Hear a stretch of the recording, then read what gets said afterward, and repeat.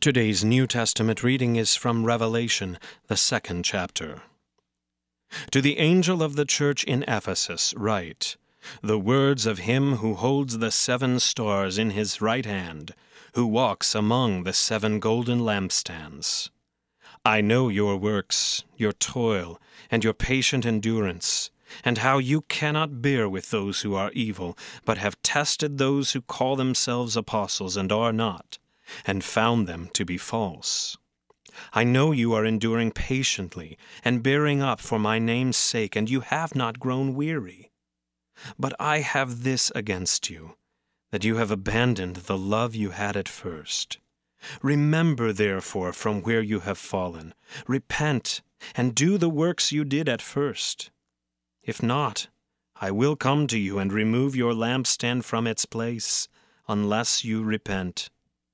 Yet this you have, you hate the works of the Nicolaitans, which I also hate. He who has an ear, let him hear what the Spirit says to the churches.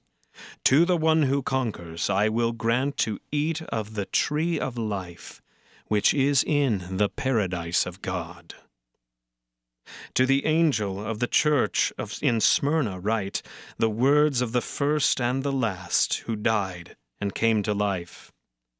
I know your tribulation and your poverty, but you are rich, and the slander of those who say that they are Jews and are not, but are a synagogue of Satan.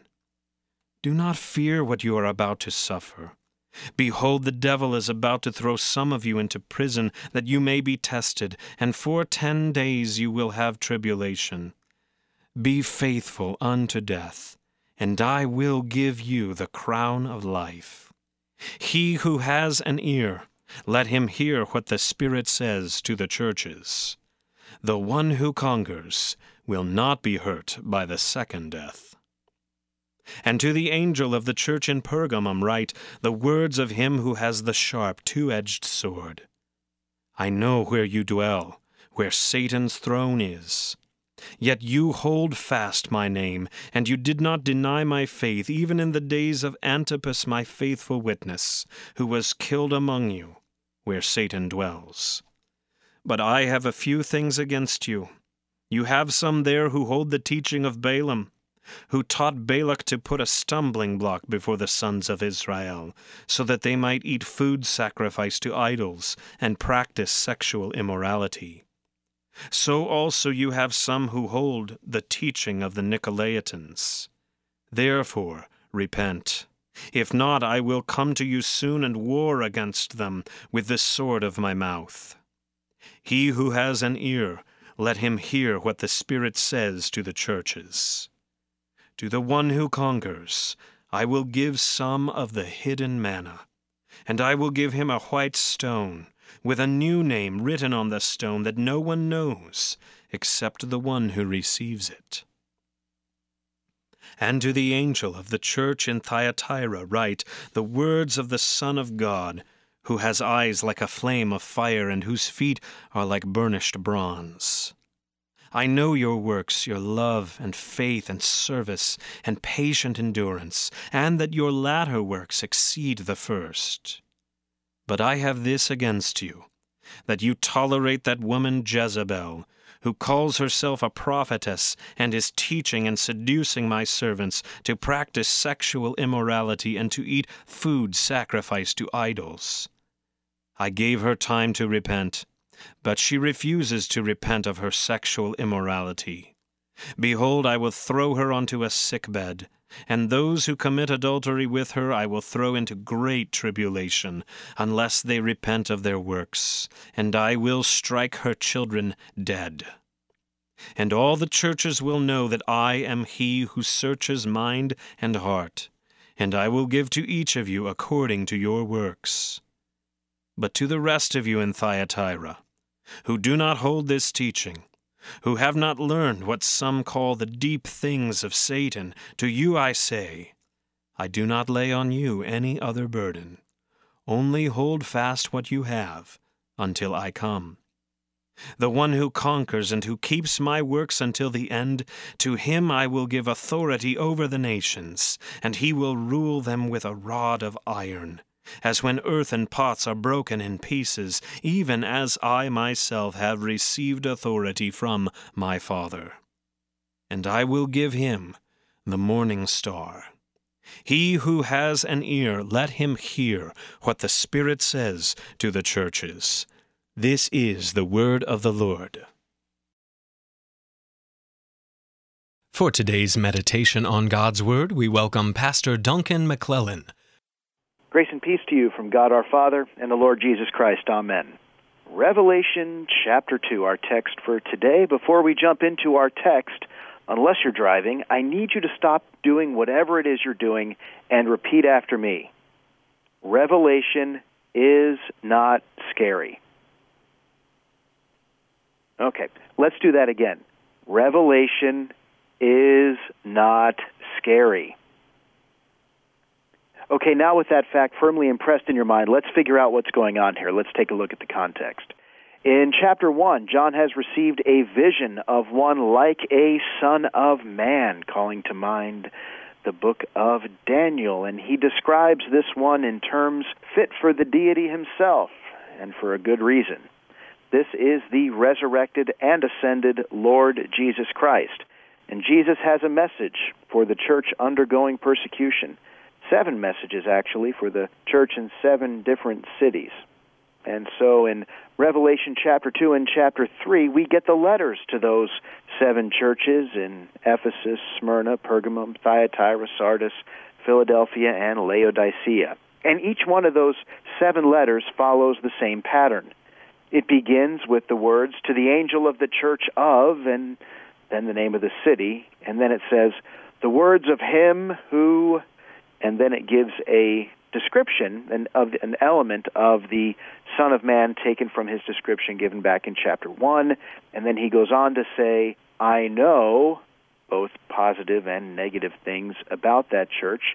And then each of the letters to the 7 churches wraps up with him saying, to the one who conquers. And then the promise of something good. He who has an ear, let him hear what the Spirit says to the churches. Now, not only does this ground the book of Revelation in history and geography, but it also tells us something about the realities of being a Christian.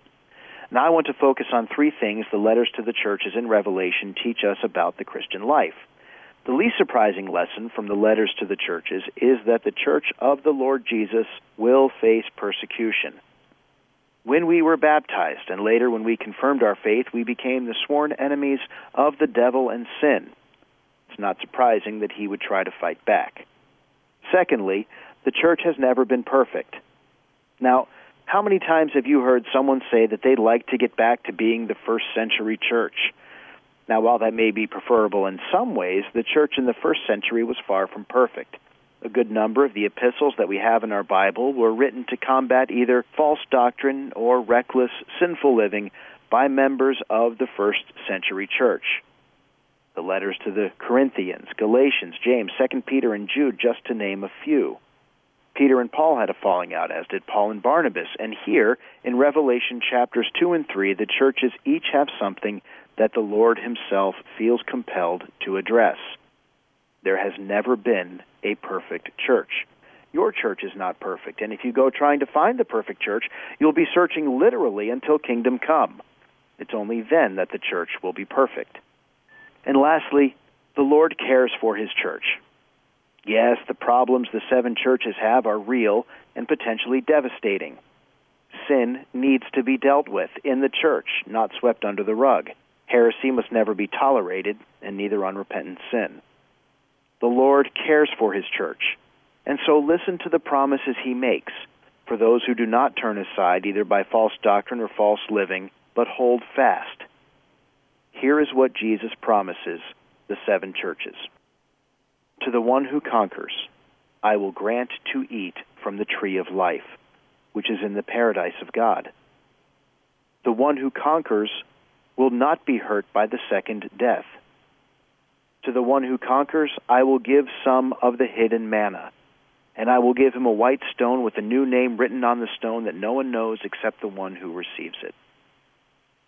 The one who conquers and who keeps my works until the end, to him I will give authority over nations, and he will rule them with a rod of iron, and I will give him the morning star. The one who conquers will be clothed thus in white garments, and I will never blot his name out of the book of life. I will confess his name before my Father and before his angels. The one who conquers, I will make him a pillar in the temple of my God, never shall he go out of it.